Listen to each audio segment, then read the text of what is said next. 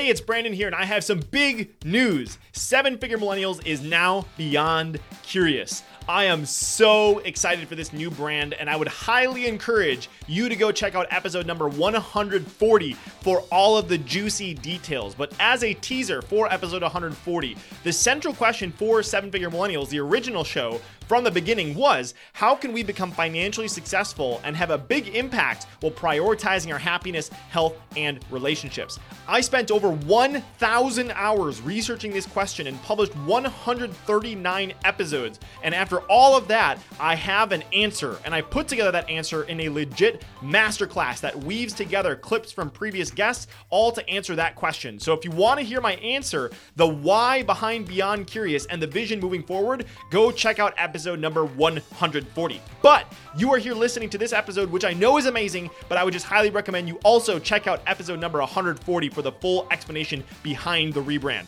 All right, here's your episode. Well, hello there, my friend, and welcome to today's episode of Seven Figure Millennials, where together you and I are doing things a bit differently. We are choosing to prioritize our happiness, health, and relationships while we build a business that creates a meaningful impact in the lives of the people that we love, and therefore generate the wealth for us to design a beautiful life on our terms. And if you are here either as a first-time listener or a seasoned listener, I have something to tell you. I love you. I appreciate you, and from the bottom of my heart, I appreciate you for taking the time out of your busy day to expand and grow and learn about impact from the incredible humans that I feature on the show. So every single week, I'm interviewing a beautiful human that is doing some massive things in the world, making a beautiful dent, beautiful impact in the world, and support you in doing the same. And I do my best to curate what I call real humans. And it's an acronym I came up with that stands for respectful, enthusiastic, appreciative, and loving. And I invest a ton of research to pull out stuff from guests that you'll never hear them share in other places. And today, you and I get to hang out with somebody really epic. His name is Matt Beaudreau. And Matt is a fast new friend of mine, and I'm just so grateful to introduce you to him today. So there's so much that we dive into today's episode, but I want you to look out for three specific things as always. Number one, how Matt met his wife at Abercrombie & Fitch shortly after turning down a position to work in the Secret Service at the White House. Number two, what Braveheart has to do with Matt founding three schools that are literally shaping the future of education and helping young leaders to find their calling that changes the world. And number three, Matt's approach to education, both in his schools and with his family. We dive into some things like the Beaudreau 11 family rules, how his daughters started a business to buy horses, and they were really young when they did that, like under 10 years old or 10-ish years old. Crazy. Number three, how Matt's schools organize students based on what they call studios and how they create an environment based on self-awareness, critical thinking, and entrepreneurship.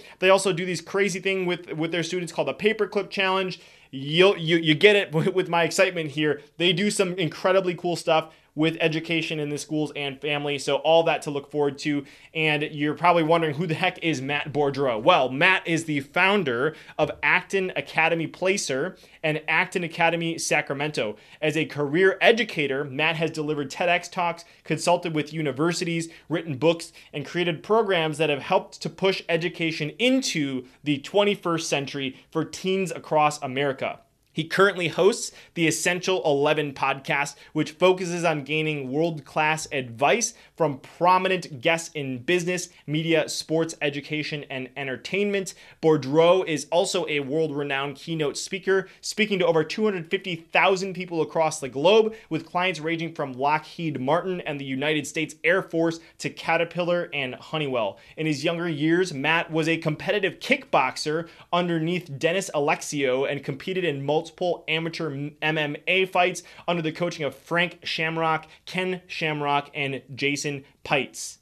I am beyond excited for you to listen to this epic interview with Matt. And one quick thing I want to say before I introduce you to him is if you are listening to this and you haven't listened to episode 100 on the show, I took some time to share the vision for where this is heading, how I'm going to make things even better, even more incredible for you. So if you haven't had a chance to listen to episode 100, and it might give you a slightly different perspective on what we're talking about today, I would highly encourage you to do that. But anyways, going back to Matt. Matt is a cool dude. I love him to death. He's doing some incredible things in the world, and it is so refreshing to hear his perspective on how we can make a positive change in the lives of the young people that are absolutely going to make a ridiculously positive impact in this world. So super excited for you to listen to this incredible interview with my friend Matt Beaudreau.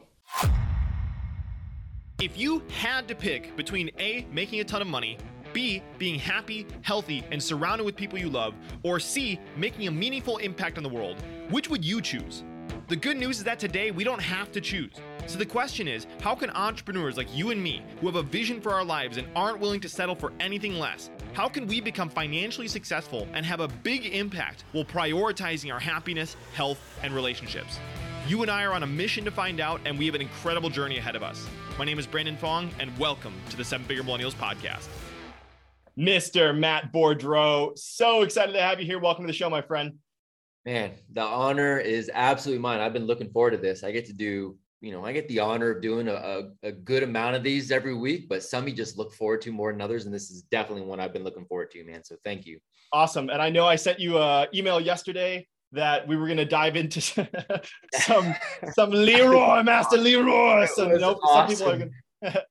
some people are going to have no idea what the heck that means unless you happen to have watched the last, what is it? The Last Dragon? The Last Dragon. Okay. Yeah. It's been a minute since I watched that. But before we get to there, I want to start with your LinkedIn bio. Normally I don't like starting with bios, but here I'm just going to give some people some context. It says founder of Acton Academy Placer Schools, founder of Apogee Strong, host of the Essential 11, author of Collaborative Homeschooling, international keynote speaker, man with a sexy beard. Just kidding. I added that one. And fun fact about me, I cannot grow facial hair. And if I didn't shave, I'd end up with like a decrepit Fu Manchu with a soul patch kind of a thing. So, but the last line that I wanted to zoom in on your bio is, and yes, I met my wife at Abercrombie and Fitch. So I want to hear this story. Were you the floor model because of the sexy beard? Was she the floor model? Shopping there, locked eyes, and the rest is history. I want to know the tale. That's so funny, man. That's so awesome. Yeah. So, I had turned down a job at the White House, believe it or not, coming out of college. And so I came out of college and literally I had nothing. Like I'm going, all right, well, I've got the part-time jobs that I'm working now. So I have no idea what I'm going to do. So it was like 2 days or 3 days after graduation. I mean, it was not long after. And I was walking through the mall and it was the old school Abercrombie technique of, somebody walking out and they're just like, hey, do you want to work here? And I'm going, maybe, I don't know. I need a job. And they're like, have you graduated college? I'm like, yeah, I just graduated. And they're like, you could be a manager. And I'm like, sold. I need a full-time job. Like, let's roll. I don't know anything about retail. I don't know anything about this, but let's go. So I ended up working for that organization for a couple of years. So it was actually my very first day at a new store. I'd worked at a few other stores. And I'd gone from the Sacramento area of California into the Bay Area. And so I was told to get there at a certain time for this Bay Area. And I was going to, I was an assistant manager and was going to meet the new manager. And the person that came and opened the door, who was opening the store, was this beautiful young, spark plug of a young girl. I mean, she was gorgeous, but she was super kind. She was very different than the majority of the people that I worked with. And I worked with some phenomenal people, but this girl just had a really solid head on her shoulders. And we became very fast friends. So she was literally the first person I met there.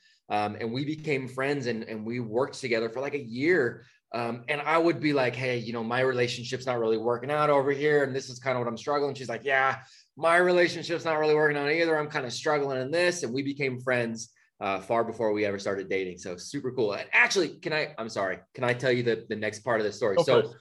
So we had worked together for a while. She had stopped working there. We hadn't seen each other in a while.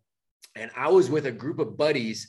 We had flown out. I was fighting at the time and competing. So we had flown out to a UFC event in Las Vegas. And we were walking through MGM Grand. And one of my friends mentioned my now wife's name, right? He had seen her recently somewhere because a lot of us had worked together at Abercrombie.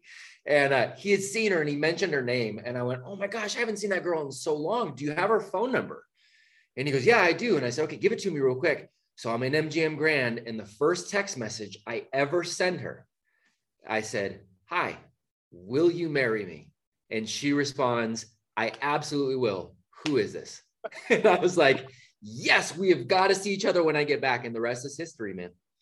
That is so, so beautiful. I'm so glad that I asked that. And you just you planted so many seeds there that, and we talked a little bit before. We have some buffer time, so I'm going to allow myself to explore a little bit. You dropped two things. One, that you were a fighter, which I want to talk about maybe. But before that, you also talked about turning down a job at the White House. And this is something that I thought was really cool. So Secret Service was involved. Give us the backstory on that. What was kind of running through your head when you went down that trajectory, and then why you decided to turn it down? Yeah. So like anybody that's close, I'm 42 at the time of this recording, right? And so like anybody that is, my age, close to my age, it's one of those, one of the pivotal events in our life was September 11th, 2001. Right. And so it's one of those things. It's kind of like my parents with the JFK assassination. Everybody knows where they were when they heard it. Right. And so it was very much the same thing for us. And so I remember very clearly what was going on. And I was in my senior year of college, and I had been playing the school game and I had always done the game well, meaning I got good grades and I knew how to play school, but I didn't know who I was or what I wanted to do or what I had to offer the world. I had zero idea. I was just flying by the seat of my pants. And I was in my senior year. This happened and it made me start exploring, going, okay, well, maybe I want to do something along these lines where I can, be part of a solution, be part of a defense. I didn't even really know what that meant. So I started looking like, do I join the military as an officer afterwards? What do I do? And I had a family friend who was in the Secret Service, loose family friend was in the Secret Service. And I'm like, you know what? That sounds pretty rad. And it kind of puts me at the forefront of this. So I started down that process. And so my entire senior year, I was going through the whole background process, going doing the interviews, went and did obviously the physical assessments, went and did the mental assessment, went and did, all of those things. And, was offered the job at the White House to be part of the uniform division of the Secret Service. And I was offered that job a couple months before graduation. The only caveat was I had to finish and graduate. You had to have that degree. So I was just in that last couple of months, man, and actually talked to that family friend and was just like, man, Mark, I'm right here. I got 2 months left. I just got to graduate. I've gone through everything and I'm ready to go, man. And I'll be out in DC. And he's like, all right, well, let's get together and let's talk. And so he kind of laid out, we had about a 3-hour conversation and he laid out some things for me to think about. And, I'm not knocking that position at all or that organization. He laid out some things where he felt like he had to sacrifice his integrity in a number of ways. And he said, look, I don't think it's everything that you think it is. I think there will be some sacrifices that you would have to make integrity wise. And I want you to really think about that. And so he kind of dove into a little bit of how that looked on his day-to-day decision making and what that really did to him as a leader and as a father, and how he didn't really appreciate the dishonesty that he had to live in sometimes. And so I pulled the plug and then had no job. But you ended up at Abercrombie, so like all those things late, and you met your wife. So that there's a one word that you said, or two words that you said there. You said sacrifice integrity, and from our quickly developing friendship and the time that we spent together, that's one of the things I've admired so much about you is how much you value integrity. So I can only imagine hearing that from someone that you had kind of encouraged you in the process, that you were like, oh my God, this is a no-go, and you weren't willing to sacrifice those values. So I'm not sure if this will segue into this, but I have a guess. Tell me about Braveheart. Why is Braveheart important to you? Gosh, man. So yeah, great question. And I know you, and I know you well enough, and I know how smart you are, and I know how amazing you are at what you do. So I shouldn't be surprised that you dove deep and pulled that movie out. I shouldn't be surprised about that at all. I'm not. So I remember I was 14 when that came out. And I remember going and seeing that in the theater. And it was actually the first movie that I went and saw with a girl. And so I remember sitting there watching that and I didn't fully understand why, but I was emotionally wrapped up in the story of this man who was willing to give everything for something greater than himself. And I hadn't necessarily had that example in my life at that point, really with any of the men that were, leading me in any way. I didn't have that example. And so seeing that, and I know it was obviously a fictional film based on a real person, but when he spoke the lines of, every man dies, not every man really lives. There was something visceral, even at 14, where I went, okay, I can't waste this time that I have. I don't know what that means. I don't know what that looks like, but I don't want to waste that. And of course, I had to go through some of the same being it. I made a lot of mistakes, especially as a teenager. I did a lot of dumb things. I also had that aggression in me. I had bad examples, bad role models that I found myself habitually following instead. So it took me a long time to work through all of that, but that is something that I've continuously gone back to.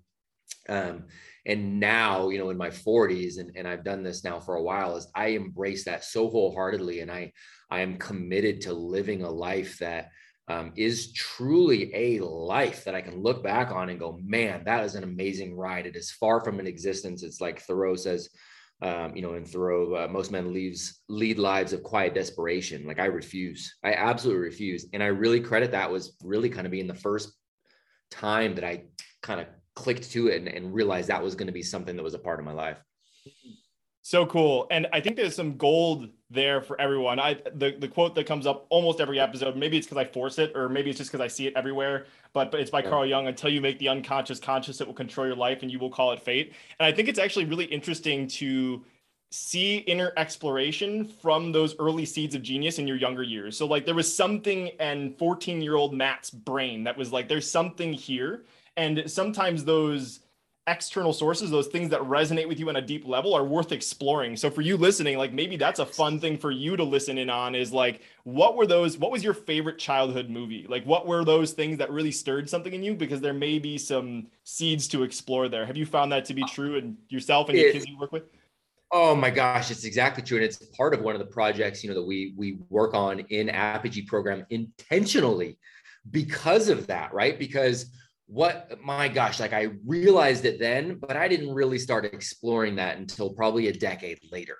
Right. And so, and I agree with what you said. Like the reason I think it resonated with me, there was something inside me that wanted that. Right. And sometimes you look up at specific role models and that you have, and you're not even necessarily sure why you connect. But if we can identify what it is about that person that we connect with, that is usually letting us know that we're either deeply rooted in that thought and that desire, or that we see that maybe in ourselves and we see a future possibility of ourselves, right? And I think if we can identify that for young people and help them shift into that frame earlier and quicker and without as much struggle and with more intentionality, it's going to allow us to unleash leaders on this world at a higher level, much, much earlier than, I had to go through and kind of really figure it out with a bunch of other garbage that was up there too. So that's so cool. So powerful.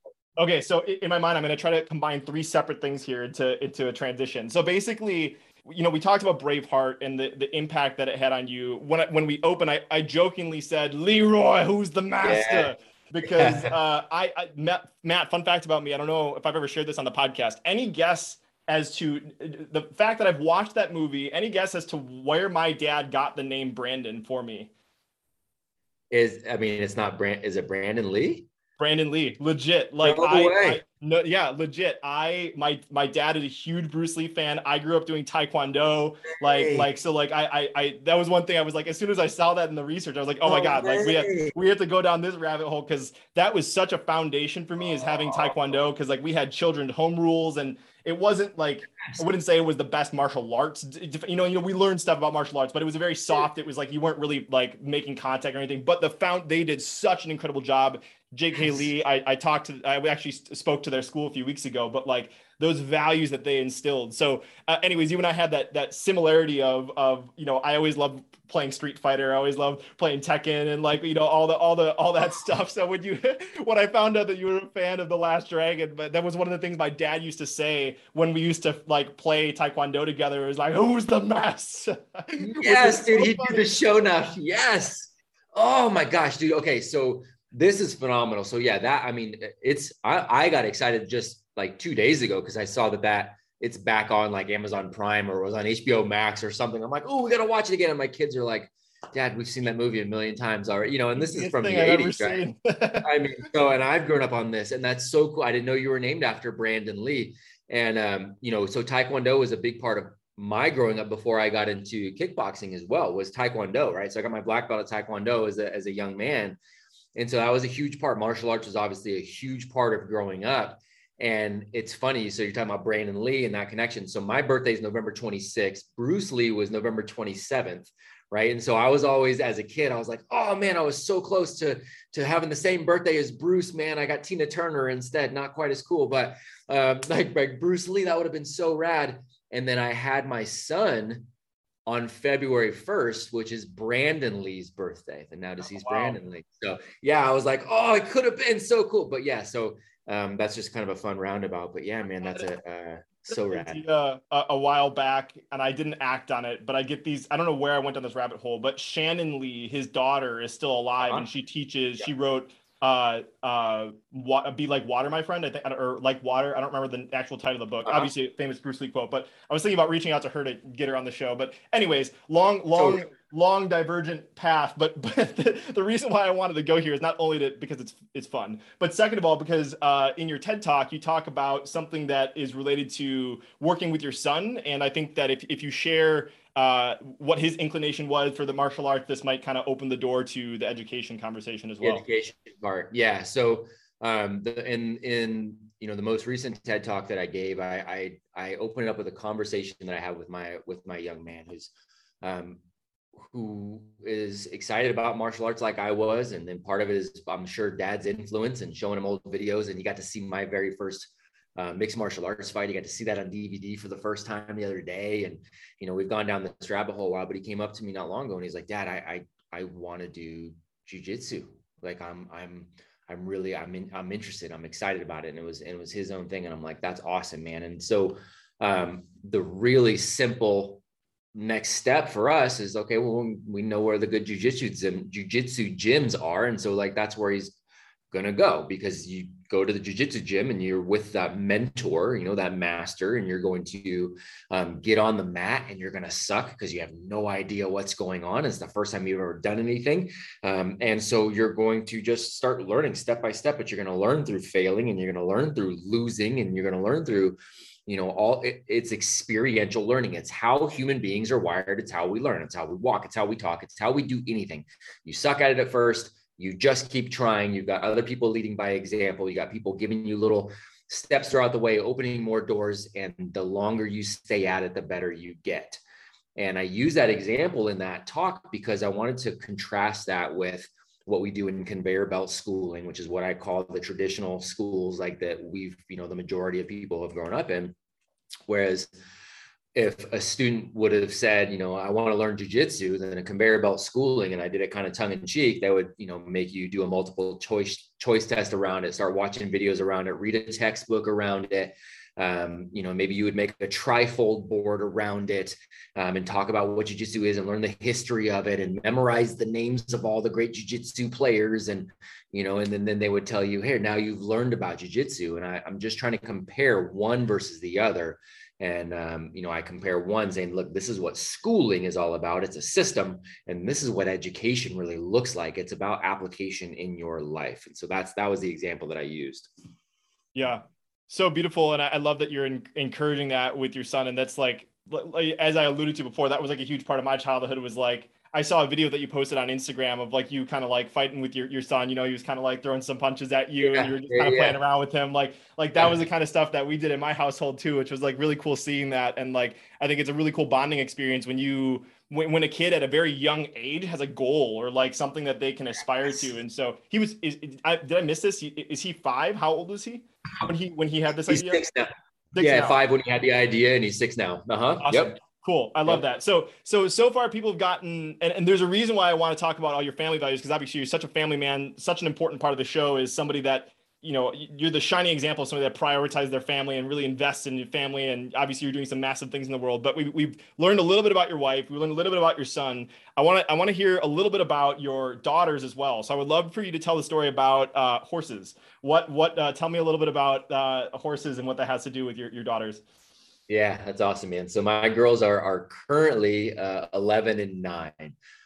But it was a few years back. I guess it was closer to probably 4 years back, because I think they were about 7 and 5 when we had this conversation.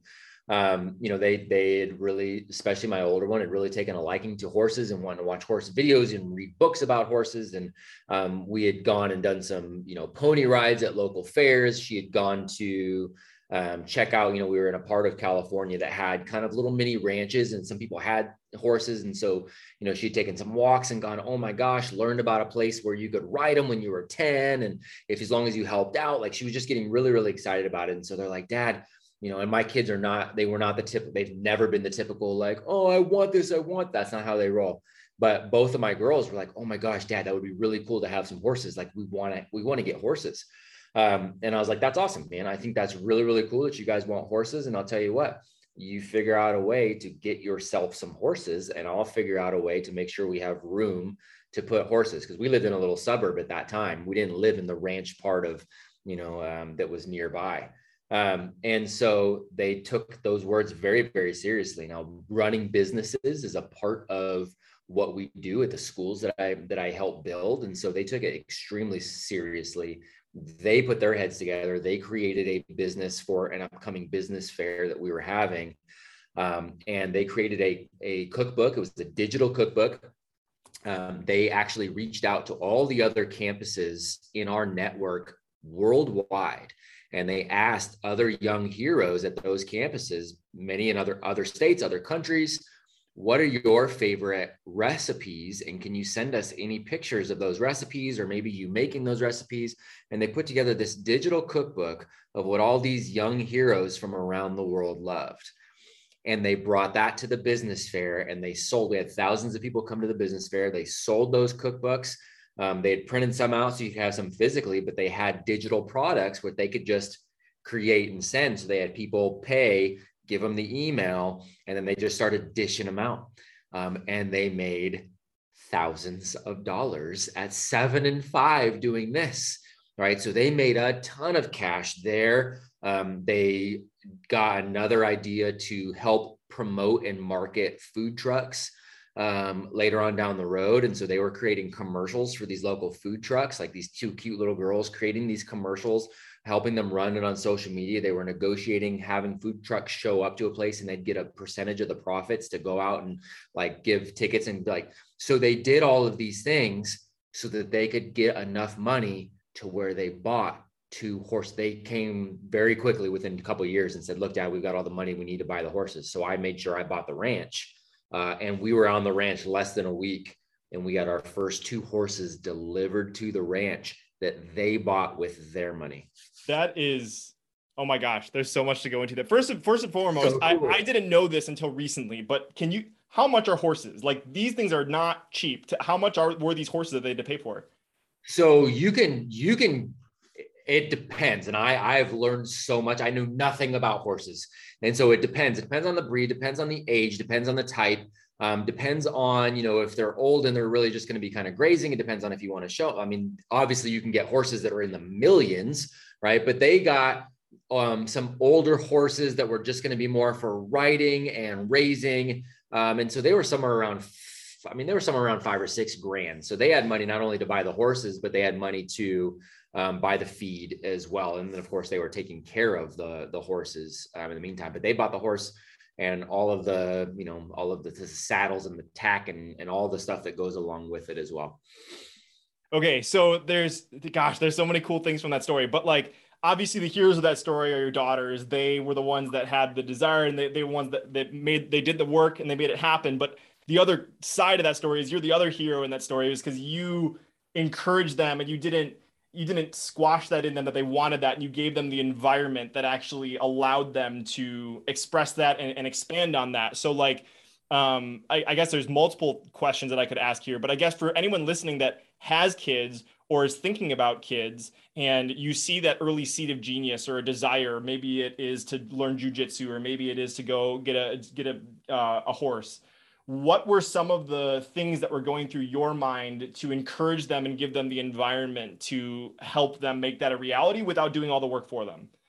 Yeah, that's exactly. And I love the way you frame that too. And you talk about the environment, right? And so what I try to let parents understand is that because culturally we have been told this is not the case, and we've been made to believe it's not the case, and we've been kind of hoodwinked in a lot of ways. What I want parents to understand is that when that child comes out and that we first have that child, the default setting for a human being is genius.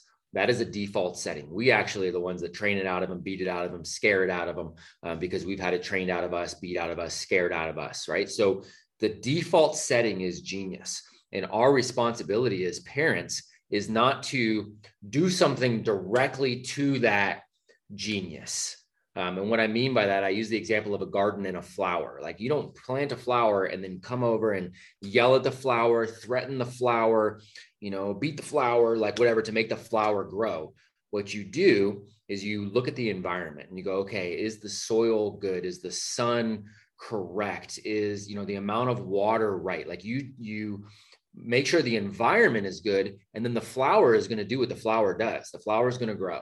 And it's going to grow, and it's going to be the perfect version of that flower. It's not going to be exactly like other flowers. It's just going to be exactly what that flower should be. Our job as parents, it's the same thing.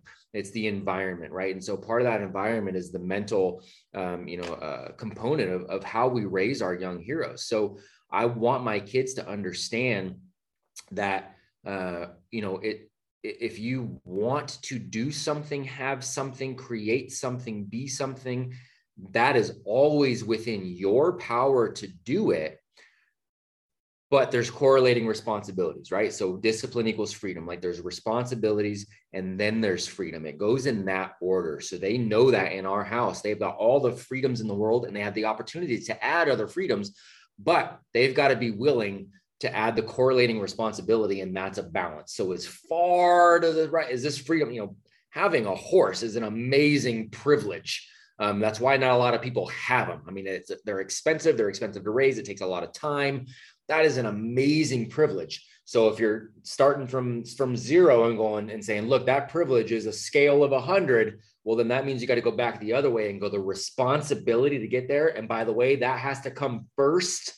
That responsibility has to equal the same thing. So you're going to have to do all of these things to be responsible enough and resourceful enough to have that horse over here. I just want them to understand that that's a reality.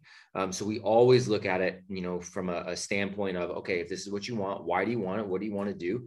And how are you going to get it? What are the steps? What are the responsibilities you're going to take on first to earn the freedom to? And that's always the conversation, no matter how big or small in our house. I was, ironically, this morning as I was running, I was listening to a book that I'm not going to remember the title because it was a book on like yoga, and I don't remember how I got there, but it seemed really interesting. But he was talking about the word responsibility. We forgot what the word responsibility means. It actually means your ability to respond. Like, that's all it is your ability to respond. And we've blown it up into be so much more than that. But it's like, I love that you're empowering your kids to take that ability to respond in their own hands. And I know that part of that is, and you teach this in Acton, which people know from your bio, you have three schools that do this, but Socratic discussion. I know that this is like a really important component of this. So I can only imagine that day, your daughters come to you, they're like, we want a horse. And you're like, okay, I'll get you the ranch. You just got to get the horses. And like the actions that they took to eventually start compiling the cookbook and the whole food truck thing, I would assume that this came through like helping them have discussions to lead to the conclusion and next steps. So like, could we get a little bit like granular there? Like, how did you help them have those conversations to help them move towards those decisions that they made? Yeah, it's a really good, and thank you for putting in the acting, kind of the Socratic method and stuff too, right? As far as that goes, because I try to do that from a parenting standpoint too. I'm always trying to ask them why. I'm trying not to, as much as I can, not to impart any kind of fears, thoughts, behaviors, or whatever on my side. I just want to explore. So they always feel comfortable coming to me, and I'm always going to be that guide with them and going, okay, that's an interesting thought. So what are you thinking about this? Why does this sound interesting to you? What are the next steps? Would you rather get enough money to buy your own horse and then have all the responsibility that comes with that of taking care of it and having to shovel, the poop and all that? Or would you rather have the same amount of money and, go lease a horse? Or would you have the same amount of money and then continuously are able to go visit a horse or I'm trying to give all of these options and so they can sit and explore and think on those things, right? But the most important part of that, and it's the same thing we do with a launch, is we want to inspire at the beginning of a conversation, right? So we want to put them into this, into the shoes of a young hero who's got to make a heroic decision, and try to think through all of the ripple effects of that heroic decision, right? So at Acton, we may, if we're going to try to give a good example here. So if we're going to dive into a NASA quest, we're going to take 6 weeks and we're going to dive into all things space and space exploration. Some of the kids are going to be really excited about it inherently. Some are not going to be excited about it. Some are going to be relatively neutral. So what we want to do is we want to start with an inspirational sort of story and putting them in the shoes of a hero, that then they can take that heroic mindset as they explore this topic. So we might go, we might show them the Challenger, from like 1986 or whenever it was, that went up and it was publicized, national TV. I remember watching it in school when I was in like second grade. The Challenger goes up, everybody's excited. And then not too long after takeoff, it blows up, right? Everybody on board dies. And then we'll show them a video of Ronald Reagan, who was president at the time. And Ronald Reagan addresses the nation and talks about what they're going to do to honor the legacy of these people. And then we'll come back to the heroes and go, okay, this just happened in the world. You are Ronald Reagan. You now have to make a hard decision. Are you going to double NASA's funding so that this never happens again? Or are you going to get rid of NASA and space exploration altogether so that it never happens again? The answer is a lot of times, the logical answer is a lot of times in between, but we make you think about the extremes and make you have to argue one side or the other, because it makes you have to think more deeply about the potential ripple effects of any side of an extreme, right? And so you have a more clear thought pattern. So I take that same thing and go, okay, cool.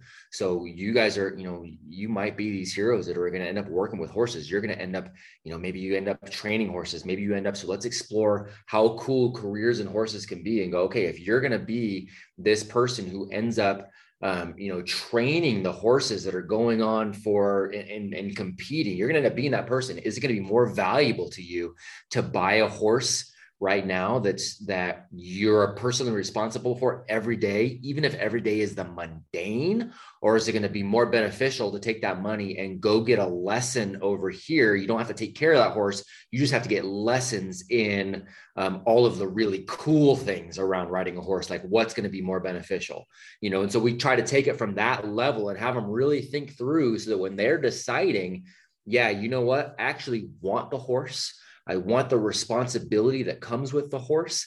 They've had more opportunity to think through multiple angles. And then they're this hero on this journey to earn the horse, and so it keeps that long tail motivations there. It's like, yes, we're getting closer to getting the horse, getting closer. So, 2 years of or a year and a half, whatever it was before they actually purchased it, that's a pretty long tail vision for, little people.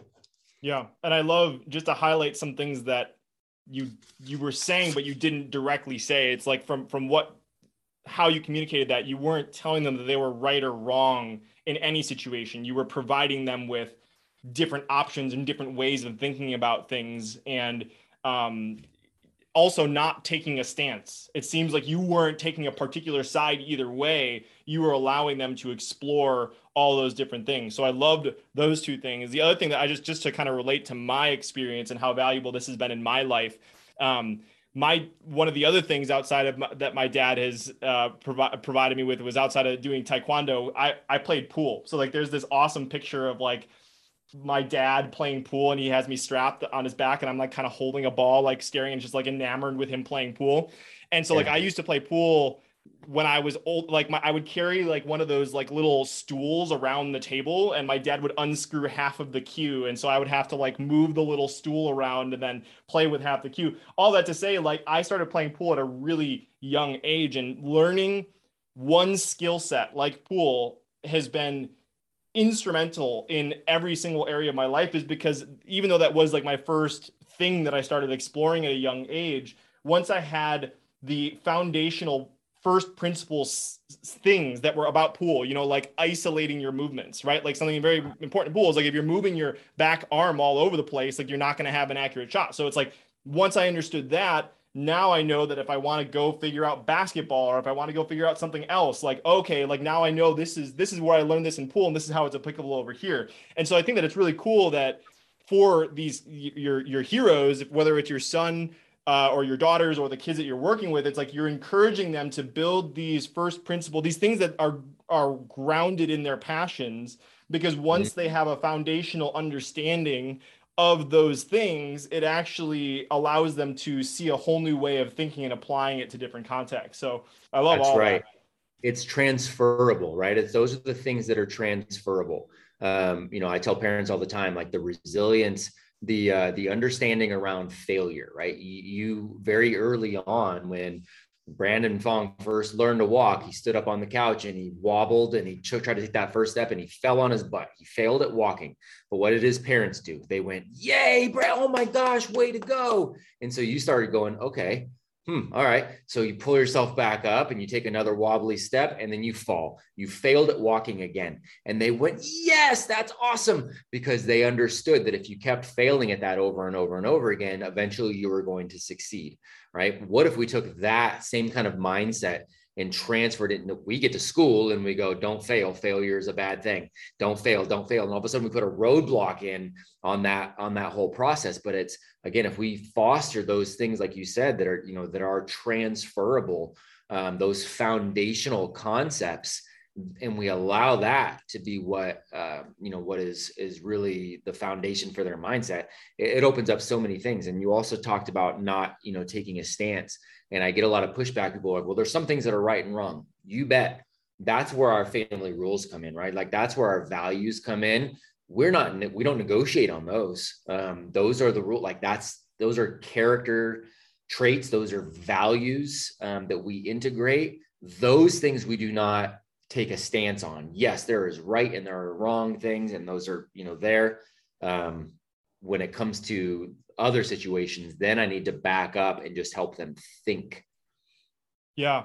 So you alluded to something right there, which was your family rules, which I had as something that I knew I couldn't miss, which is so cool that you led me right there. But just to set some context for this, I think that when it comes to problem solving, I've observed that some of the most elegant solutions come not from correcting like micro things, but rather having like a macro perspective and pursuing a positive goal instead of correcting the micro inaccuracies, right? So that, as you said, the family rules, I know you have 11 of them. We don't have to like rattle through all of them, or if you want to, you can. I would love it. But I think that this is so important, even as I was talking earlier about like when I was in Taekwondo, they taught us we had family home rules, like children will say hi and goodbye to their parents before they enter or leave the house.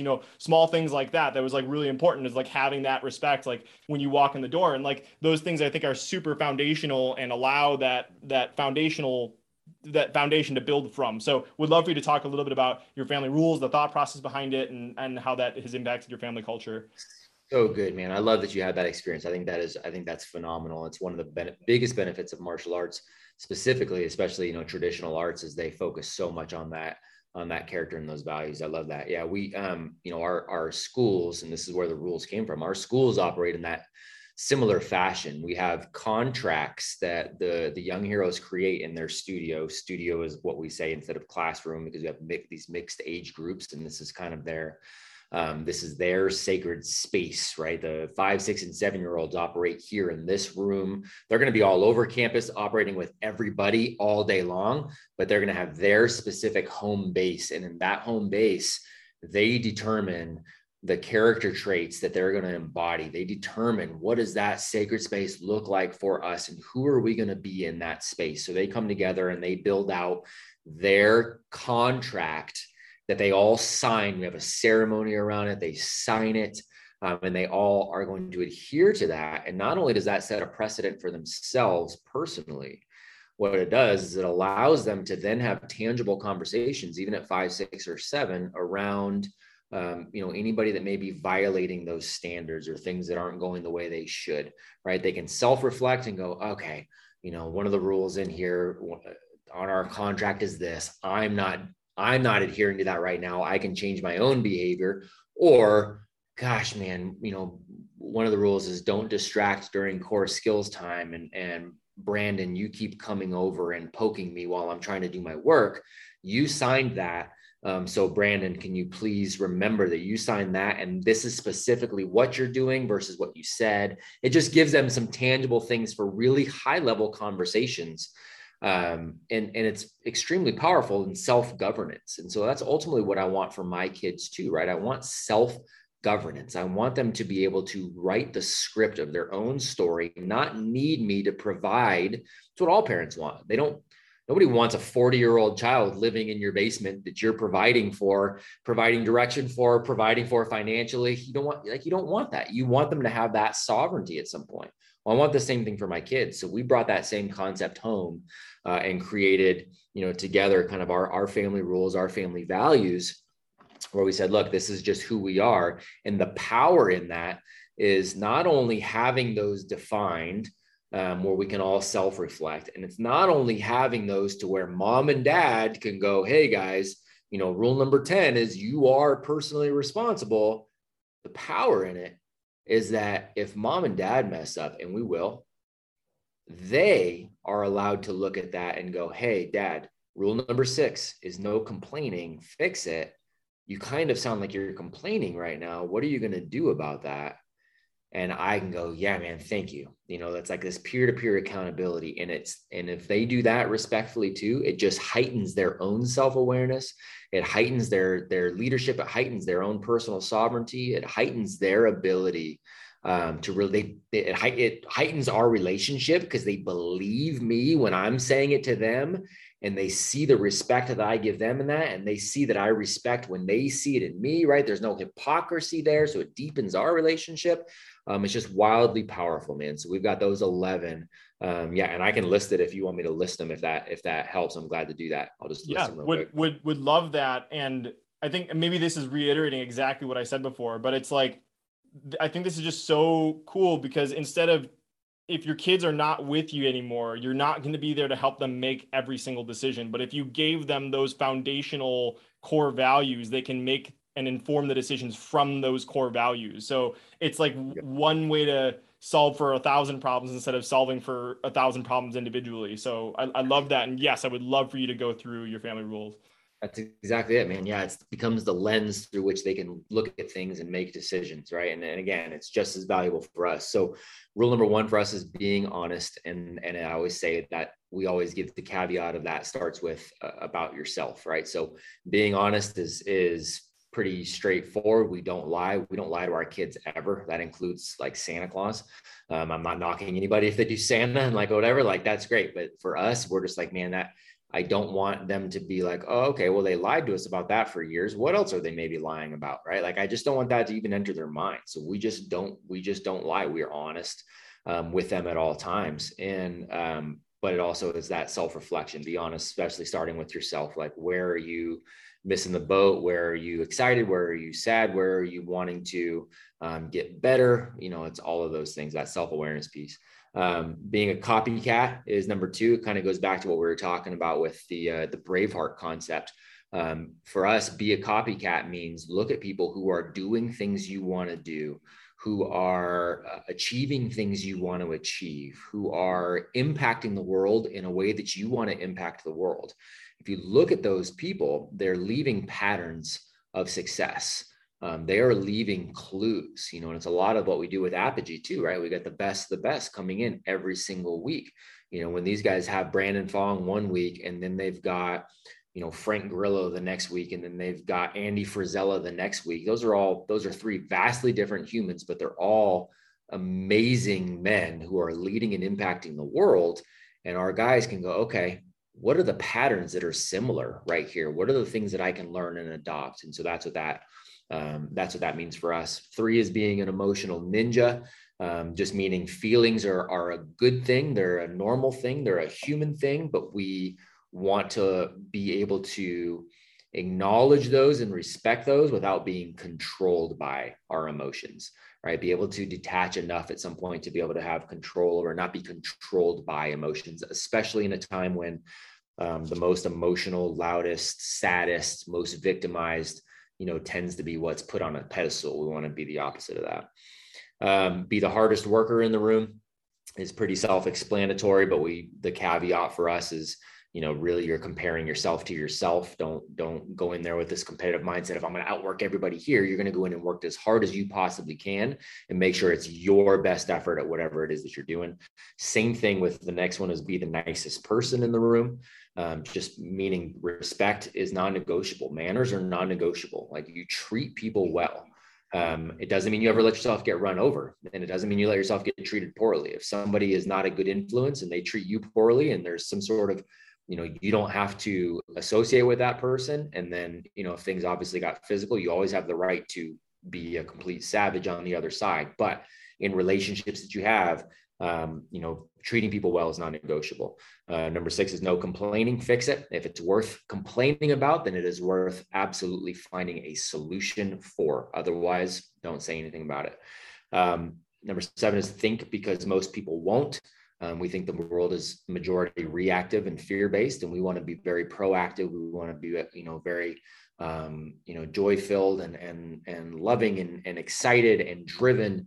And so we think we have to really analyze what we're doing, why we're doing it, and be proactive in going forward and achieving it versus just reacting and doing what the status quo is. Discipline equals freedom. And we talked about that a little bit earlier. We use those words specifically. Thank you, Jocko Willink, for that. Memento mori, which translates into, remember that you will die. That is not a fascination with death. It is a fascination with life. It is the understanding that life ends, that this day itself is finite, and we only have a certain amount of time and a certain amount of energy. So why don't we use that energy towards what we want to create and who we want to help? And let's use the time wisely in order to do that and not waste it. You are personally responsible. Is number 10, meaning you are responsible for being right where you are, and wherever you want to be, you're responsible for taking the steps necessary. And then number 11, the right thing is always the right thing. And that goes back to what we talked about at the beginning. It's the integrity piece. You don't sacrifice that ever. That's not negotiable. So beautiful. I would encourage everyone to borrow rule number 2, be a copycat. If some of these resonated with you, use them as foundational to build your family rules, your values. As I listen to the clarity that Matt has, I realize the growth that I have left to get clearer on this, because, the macro conversation here is, what are the values that you make your decisions from? Like, it is so much easier to make informed choice if you know that it's coming from a specific value set. And it's like answering one question to answer many. Like I heard about this initially from Tim Ferriss, where he talked about, like, he makes these rules where you make one decision and then it solves 1,000 other things. Like the example that Tim gave is, like, I don't read books within the last 10 years or within the year it was published or something like that. So he immediately solved for the thousands of people that send him their newest books. He's like, nope, just the rule is that I'm not reading, so like one solution like that. One way that I'm applying it, I recently bought a Chrome extension. I would highly recommend everybody do this. It's one of the best investments you can make for your productivity, but it's called Gmail Inbox When Ready. If you use Gmail, and I only check my email between 4 and 5 p.m. and I physically can't because of the way that the extension is set up. So it's like, that was one decision that solved other problems of getting distracted throughout the days. It's like, nope, it's like, I literally cannot access my email, or if I have to send an email, I can, but I just can't see my inbox until 4 o'clock. And so like that one thing. So just as you were sharing, like, those are all incredible. But I'll say can you run through all 11 really quick in case someone wants to do notes, and then we can move on to the next thing? Yeah, for sure. So be honest, starting with yourself, be a copycat, be an emotional ninja, be the hardest worker in the room, be the nicest person in the room, no complaining, fix it, think, because most people won't, discipline equals freedom, memento mori, you are personally responsible, and doing the right thing is always the right thing. Beautiful. And it's funny, as you brought up memento mori, one of the I think the reason why I originally reached out to you and we got connected is because we both had Todd Herman on the show, and I saw he was on your show earlier. And so I Yeah. love Todd and the alter ego effect. I've done a deep dive into that. I know you have as well, but part of my alter ego transformation is I have a Memento Mori coin that I use, and it's pretty cool. Maybe I'll send you one, Matt, if you want one. It's got Cool. Memento Mori on one side and Memento Vivere on the other side. So it's like, remember that you have to live and remember that one day you will die. Yeah. Super powerful. So man, I'm so glad that we have a bigger container here, because there's more things I want to dive into. So far people have seen a little bit of hints of what you're doing at Acton. You've talked a little bit about the studios, so like that maybe has tickled some of your brains, like, oh, that's interesting. There's mixed kids, there's Socratic discussion, so there's like lots of things that are going in here. So maybe at like a high level, Matt, what are some of the whys or the mission behind Acton? And then we can dive into some of the day in the life and some of the cool things that you're doing on the day-to-day basis. Yeah, from a very high level, the belief is that everybody is on a hero's journey, and very much a Joseph Campbell, kind of context of the hero's journey is that everybody is on a hero's journey, that everybody is a genius. And so the goal is to allow them to find a calling that will allow them to change the world, right? Like from a very high level, that's what it is. And we believe that happens through being very, very intentional about your time, being very intentional about your words, because those become your thoughts, that become your beliefs, that become your actions, that become your habits, that become your character, and so we're very intentional about all those things. And we think responsibility, again, shouldering a lot of being very intentional and front loading a lot of responsibility in terms of having to serve others and take on more than the average young person should ever, what culture says they should ever take on. We believe they're super capable. And so we try to front load all that into these systems that allow these young heroes to run the day-to-day on a campus. And we really try to almost try to scare parents away by saying, look, the ideal day at our campus is that the adults don't show up, the kids don't notice, nothing changes, and they still run it like a Fortune 500 company. And people go, oh my gosh, well, that's, but it's so possible. And it's so absolutely possible. And we have multiple locations that are doing exactly that sometimes. And we'll have adults on site to make sure things are safe, make sure there's no safety issues, make sure there's somebody there to take care of things. But we can get our campuses to a level where the students are quite literally running the day-to-day the whole time. And that's a really, really powerful concept. So, it's that overarching belief is that the students are wildly capable of doing that, and that's how you build that foundation. Epic. So it's funny. I had do you know Giovanni Marsico? Have you met Giovanni, Matt? Giovanni, I've definitely not met Giovanni. The name sounds familiar, but I definitely have not met. Okay, he's got a company called Archangel, and he like helps entrepreneurs uncover their superpowers and build business models around it. So he's kind of known as like the real life Professor X, but I will say you are also a real life Professor X from X-Men, because he's doing it for entrepreneurs.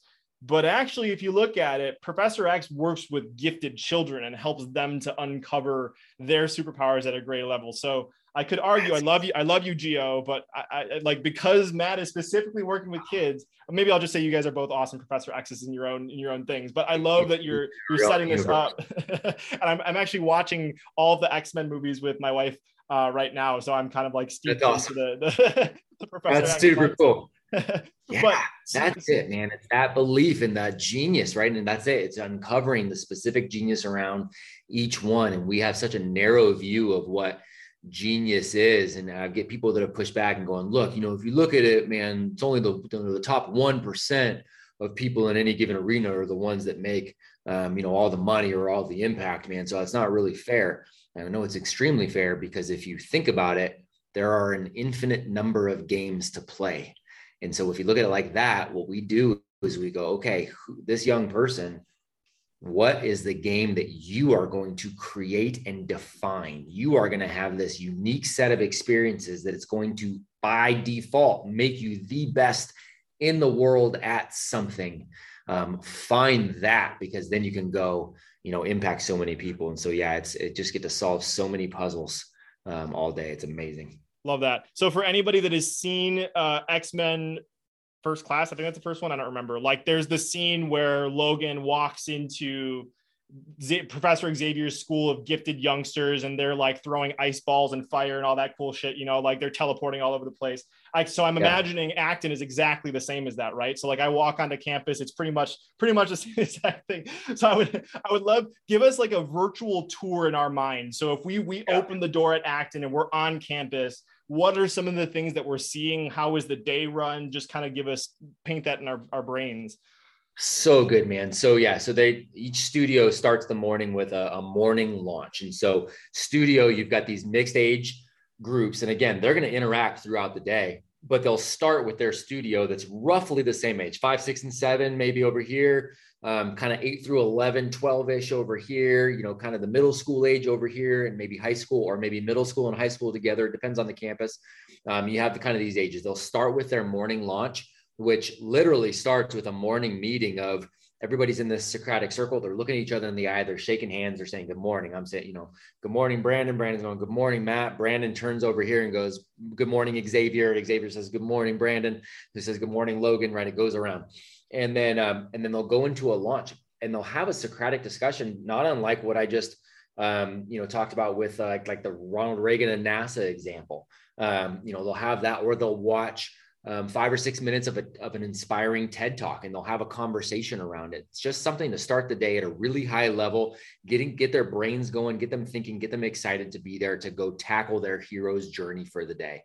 And then they'll break off. And what they'll do is they'll work on their individual things in the morning when they are most fresh. So what that means is maybe Brandon and Matt are partners and we're running buddies. We have a proprietary software. I'll go set my goals for the day, my personal goals. What do I want to work on?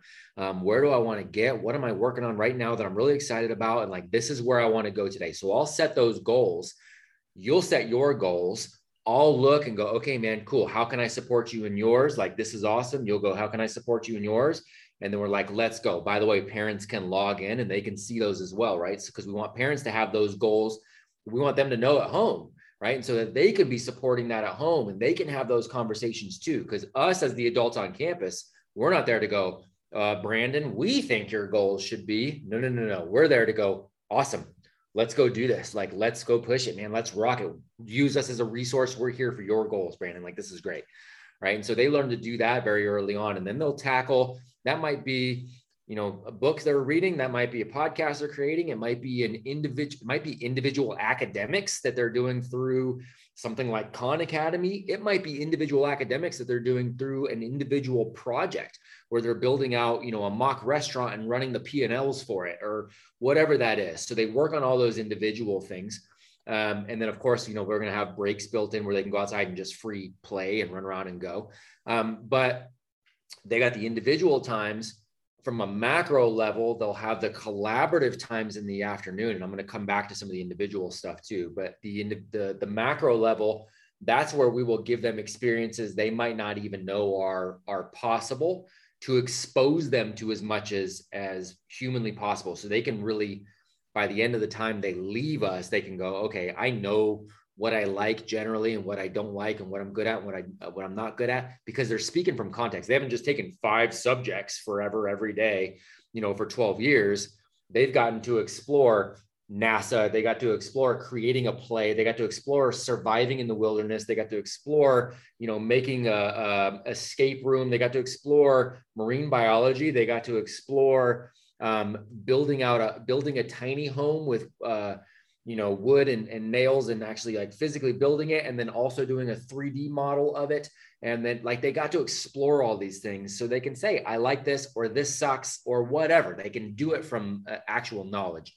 So the afternoons are built around these collaborative quests that are going to have a public exhibition of some sort. And so you got mornings are individualized, afternoons are more collaborative. And then there's all the little unique systems throughout the day where older students may be coming in, and part of their job on campus, part of their responsibility on campus is actually teaching youngers, and the youngers that are doing Khan Academy and they're doing math, as part of their personal goals. The olders might be in there going, okay, we're here as kind of a tutor, and like, we can help you and take on that responsibility. Might have an older student that's like, I actually want to be a chef, so I'm going to take on the responsibility for making the meals for the students on campus. And I'm going to hire some other younger students. And every day we're going to cook the meals and make sure we have all the meals that have come through on orders. And we're going to put those meals out, by noon at lunchtime, right? Everybody's got jobs on campus that help play into those micro influencing throughout the day. And then the older ones, especially as they get into middle and high school, part of their day will also be, the business side of things. As much responsibility as we can handle. The athletic director at our school is, a high school student who's responsible for setting up the games and the scheduling, and making sure that the teams know when their schedule is and when their practices are, and getting to places on time, and hiring the coaches. And like, those are done by high school students, right? They take on the business of actually running the school. We hand those things over as much as we can. And then we want them to be able to, do things like have internships and apprenticeships offsite in areas that they're interested in as well. So a number of components, but that's kind of a very high level of the things that you'd see. Dude, my spidey senses are like on fucking fire right now. When people say stuff that resonates with me, I just get like these chills. Like, it is so cool. I always have like tears in my eyes thinking about what you're doing for these kids, just because it's like, it is so, I'm using super strongly, but it's so fucking broken to see juniors in college waiting to explore, waiting to see what they want. Like, look at the model right now. Go wait until you're a junior and like work at fast food restaurants and serve at tables until you're a junior in college, and then get an internship, and then figure out what you want to do from there. Like, this is so cool that you're doing this at the earliest age possible. I love it so much. And just in case there is somebody out there that is, like, okay, but, what about sixth grade math, So I would love for you to share the story about a parent that expressed their concern about their kids' issues with the math class. I think you said there was a story about this. Yeah, it's so funny, man. So, I mean, it's not funny, but it just speaks to the conditioning that we have had. So, this mom in particular, a few years ago, she's a phenomenal human being. She's a public school teacher, by the way, which was kind of interesting. So a public school teacher, she was a math teacher in public school, but still understood enough, right? That is like, okay, I don't want my son in this system. I want him in this other opportunity. But it was a struggle for her because of this kind of religious conditioning around school. And so she asked me for a meeting one day after school. And so we went in and we sat down, and she was crying. She was breaking down. And she was saying, look, she says, I'm going to be very open and honest. I've bankrupt or close to bankrupt our family. Like, we're in a really bad I control all the finances.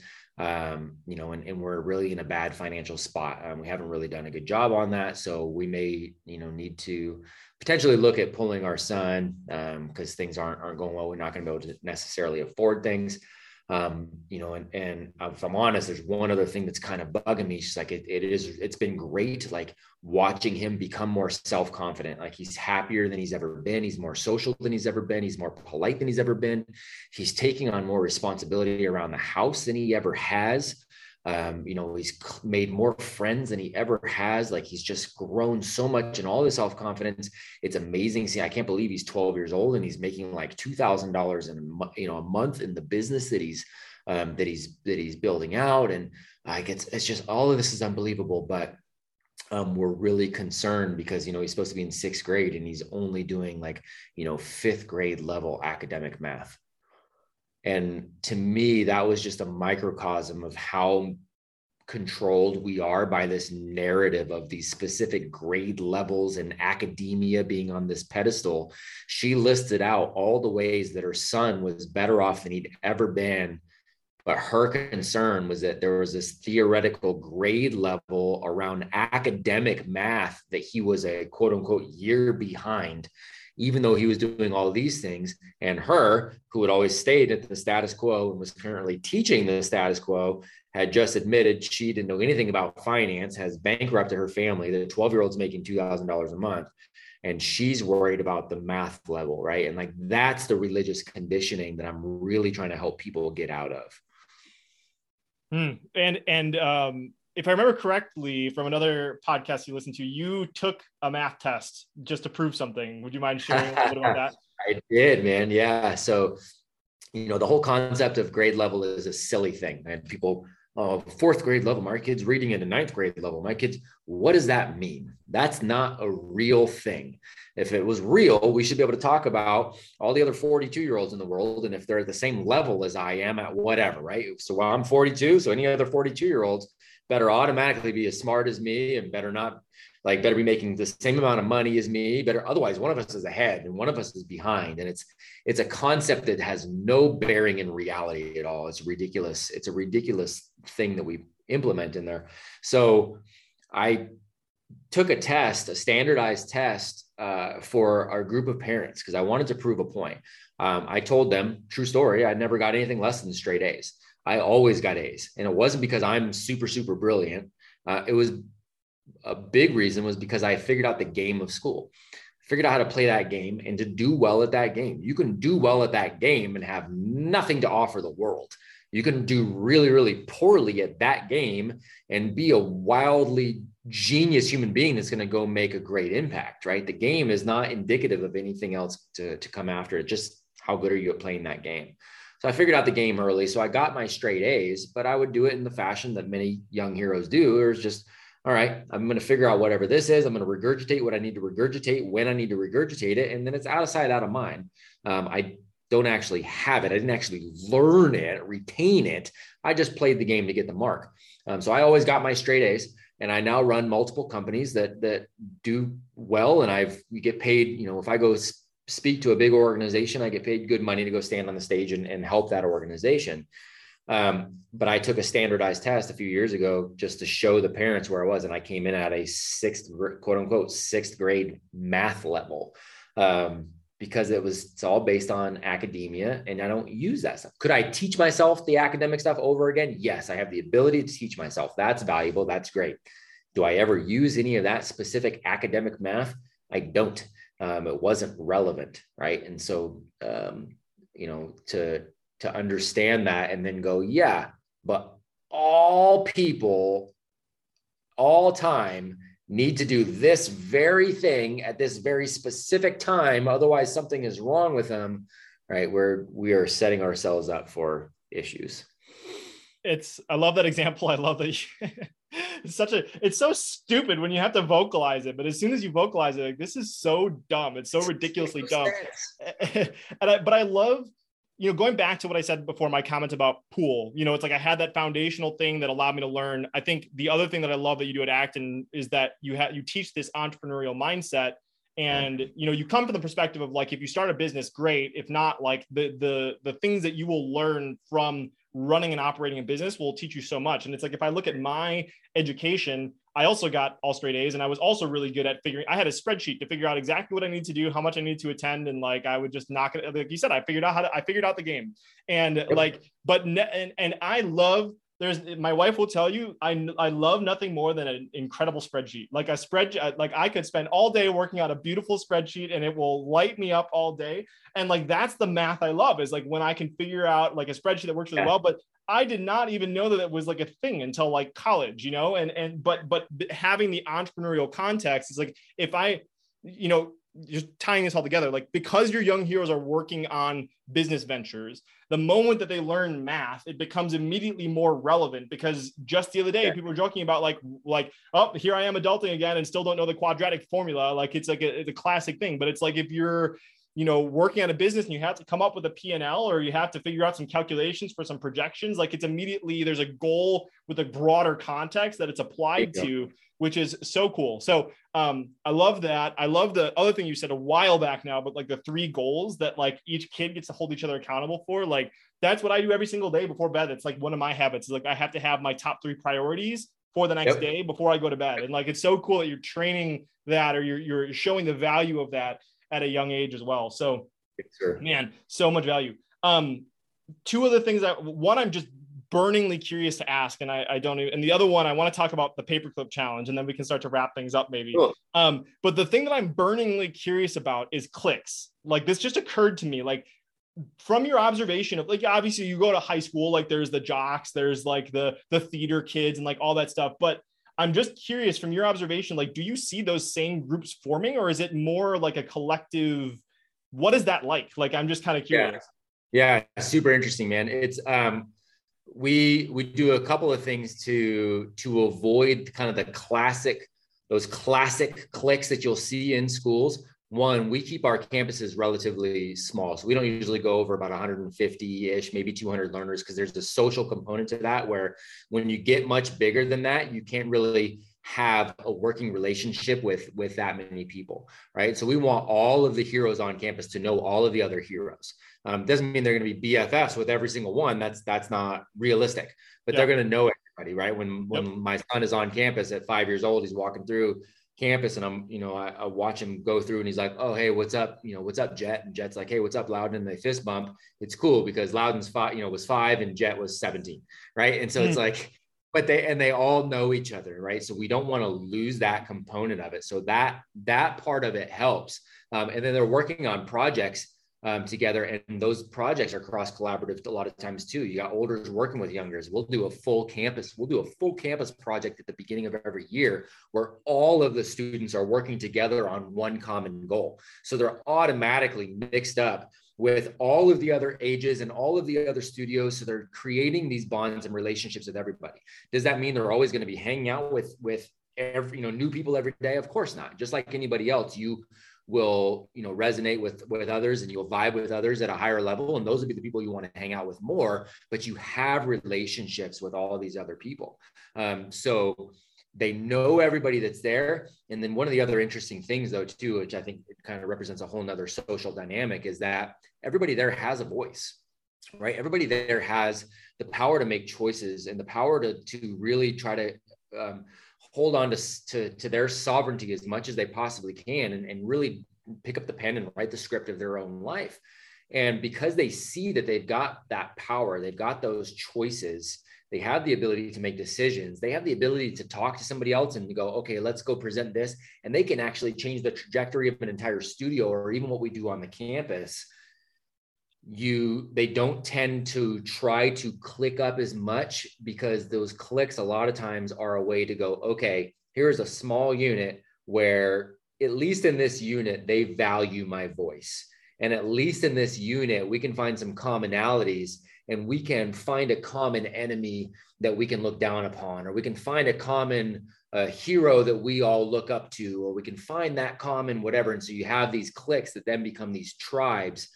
Well, they've got a voice, so they're not having to link up around a common enemy or a common god. They're just linking up because we vibe at a high level and we're working on this together, and we think each other's cool, but we also know them, and hey, what's up? And we also know them, and hey, what's up? And so it takes a lot of that clickiness out of the campus situation. It really does. It's pretty cool. What an elegant solution. That's just, I mean, it just shows that this model is solving for multiple things, like just in the simplicity and the elegance of it. And so cool. So I know you and I you said you did a 3-hour podcast episode yesterday. We could easily do one of those, hands down. Sure. So, we can always do a round 2 or something like that. But the last thing that I had, not the last thing, I have a lot more, but like the last thing I want to make sure we got today is these projects that you have the kids work on are so freaking cool. I think you alluded to some of them earlier. You mentioned like an escape room, like having the kids work together on a project to create an escape room is so cool. But the one that piqued my interest was this paperclip challenge that you worked with your kids. So I'd love for you to tell the story behind that, and maybe some of the successes that the kids have had with their paperclip challenge.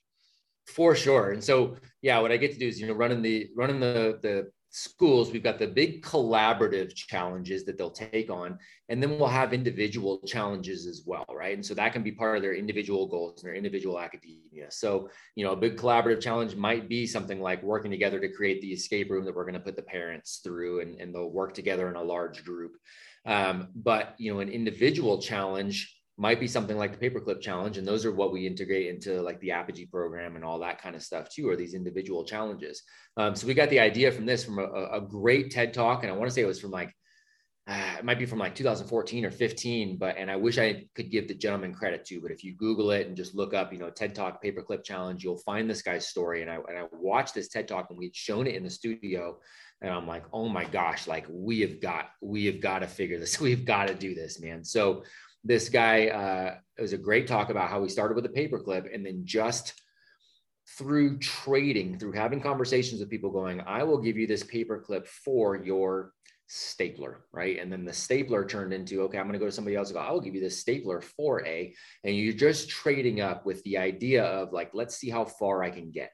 How many conversations can I have? How many relationships can I make where I can start trading something in and getting something that for me is either of equal, it's equal to or greater value, that I can then go turn and be intentional and going, wait a second, if I can trade this stapler for this, Yeti cup, and I know Brandon freaking collects Yeti cups and he loves it. And I bet you I could give him a Yeti cup and he'd give me a PlayStation or something because it's that valuable to him. And then I can take that PlayStation and then I can go over here, right? It's thinking through all those relationships and concepts and selling and communication. And it's all of those things that are encompassed just in that one thing.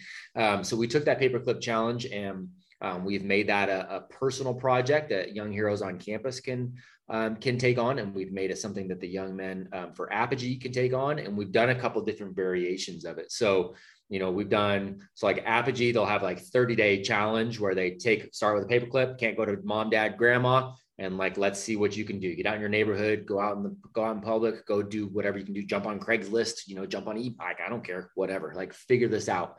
We had a young man who's gone all the way up to his first truck in Apogee, which is freaking sweet. He's a 16-year-old young man, first truck he ever had, didn't pay a dime for it. He started with a paperclip and made a series of trades. And I think within like 11 or 12 trades, he had gotten himself up to a truck. Now, it wasn't a brand new 12. Wow. Yeah. It wasn't a brand new truck. It wasn't it was an older truck, but it was running. It was a functional truck, and it was his very first vehicle as a 16-year-old. My very first vehicle as a 16-year-old was also a beat up old truck. And I love that thing to death, man. And it's great. And so he had his first fully functioning vehicle, man, he got from the paperclip. So, we've had individuals like that. I've taken groups where I'm like, okay, everybody jump in, we'll have a bunch of adults that I'll have them show up. We'll throw the young heroes in a car and we head out to the mall. We've gone to a shopping mall and I'm like, okay, here's what's happening. Paperclip, paperclip, paperclip, paperclip. You have 3 hours. Come back with the coolest stuff that you can, I give them all the parameters. Go. They came back with, within 3 hours, I had people come back with bags of clothing. I had somebody come back with with neon, like a full-on function, like a neon sign that they could hang up in their garage. I had somebody come back with a fully functioning cell phone. They had an iPhone, dude, in 3 hours. Small, an iPhone. And they had done all kinds of things to get it right. They had gone into the stores. They were talking to passersby. They were going outside and waving down cars. They'd gotten so creative with how they were presenting this to a bunch of people. And it was amazing to watch how they did it. One lady made one of our heroes sing. She's like, sing me a song and I'll give you whatever this was. I don't remember what it was, but it was a huge jump from what he was offering to what she was willing to give. And he's like, oh, all right, cool. What do you want to hear? And she gave him a song and he like belted it out there in the mall. And she's like, cool, here you go. And so like, it's just so cool because it makes them think, it makes them get innovative. It talks, speaks to their ability to learn to sell, to learn to communicate, to learn to think ahead and go, how can I provide value to somebody else? Understanding that some people are going to value certain things and some people are going to value others. They're solving these problems. So, it's been rad, man, to watch. Gary Vaynerchuk sent our very first group of high schoolers, the very first campus I had, he sent them all the Gary V 03s or whatever that first shoe was that, he had signed on there or whatever. So he sent 30 pairs to the campus and was like, here you go, 30-day flip challenge, see what you can do. And so some of them were like, I'm just keeping the shoes, man, these are from Gary Vee. And then but some of them went off and traded a bunch of things and and tried to work their way up that way too. So a lot of cool lessons to be learned there. That's epic. And negotiation and just being okay with walking up and striking up a conversation with people, like those are just super small things that are so valuable. And not being afraid of hearing the word no and working throughout all that, like all that in such a teeny little challenge. And I did look it up. The guy's name was Kyle McDonald. If you could trade a paperclip for a house? So that's the YouTube video on that. So absolutely love that, man. This has been such a blast of a conversation. As I said, we could easily go for 3 hours. I guess I'll ask you a question that I don't normally ask people, but like, you have so much content, like anything that I should have asked you that you would have been really excited to talk about under the umbrella of everything that we talked about, or outside of this, or did we? No, man, I just, my entire mission is around building, strong young people. So we do it in a number of fashions, whether that's building schools, whether that's building the mentorship program, whether that's the programs for parents, programs for, people wanting to homeschool, whatever that is. We just try to come at it from all angles, man. And it's just, I lead a charmed life where I get to spend my day talking to amazing people like yourself and talking to amazing young heroes, and just building out things to, that continue to help these other young heroes, that helps me even more. And I get to tell their stories now, and I get to, life is good, man. So it's a pleasure to even just get to chat around all that. I love it. I love it. And we've had several conversations now, but like every single time we talk, I'm like, man, like how can I contribute? What can I do? So like, let's continue that conversation maybe after we hit the record ending here. But I guess the last question that I asked almost lots of guests when I get the chance is what does happiness mean to you today, Matt? It's the peace of mind that I have, right? And that peace of mind comes from knowing that I don't owe anybody anything, knowing that I don't have to guard any kind of lies or integrity issues, or like there's none of that there. So I literally just get to get up every day and go, okay, what is the purpose I want to serve today? I've got my wife and my kids here that I get to pour into and make sure they're good first and foremost, and everything else is house money, man. So, happiness really is that peace of mind where I don't have anything eating at me, and I can just spend all day doing what I want and focused on the purpose that I want to tackle. Love that. Beautiful, beautiful. The final question is, where can people find out about all the incredible stuff you're up to? I know people can go to actonplacer.com and see your 3 schools that you run, but maybe if somebody's interested in sending their kid to an Acton, or if they maybe want to start an Acton school, I know that's a thing, send them anywhere and everywhere where they can find out more about this stuff. For sure, man. If you go to actonacademy.org, so ACTON academy.org, you can see, really the global network. And I get to spend a lot of my days now too, helping parents all over the world that are like, hey, I want to start something. I want to do it for my kids and my community. And I get to help parents do that too. So go to actonacademy.org and check it out. And there's a start your own right there that you can dive into. Or if you want to reach out to me, I'm glad to walk you through that process and talk to you about what that looks like. You can reach me, Matt at Apogee Strong, APOGEE strong.com. Check out what we're doing at apogeestrong.com is the mentorship. And that's where all the other kind of mini tribes we're building it goes under that. And again, that was my email, and I'm probably most active on Instagram out of any other social media, although I'm banned on Instagram quite a bit, but that's just at my name, just Matt Beaudreau. Okay. And that's Beaudreau. Is that French? Sure.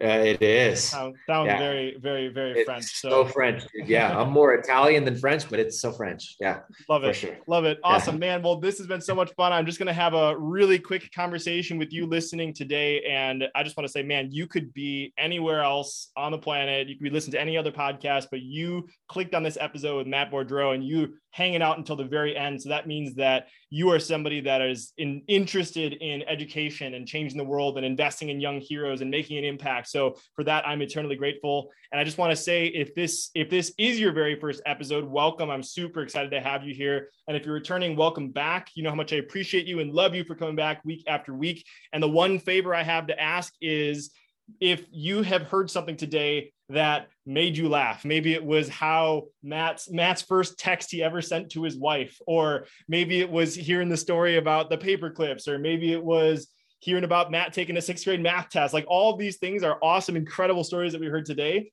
And you can absolutely change someone's life by sharing this episode with someone. There is somebody out there right now that doesn't even know that there is an alternative out there that Matt is providing. So if you know a parent, or if you are a parent, I would just encourage you to spread this and share this, because it can absolutely change someone's life. But whether you choose to do that or not, I appreciate you so much for being here. And Matt, thank you so much for being here, man. Any final things you want to say before we head off? No, I just want to thank you, man. Thank you for being somebody that people of every age should be listening to and paying attention to, and you know, leading the way that you do. I'm very, very grateful to have you in my life as not just a peer, but as a friend and somebody that I care about very much. So thank you. Appreciate you, Matt. I love you, man. And we'll talk to you soon.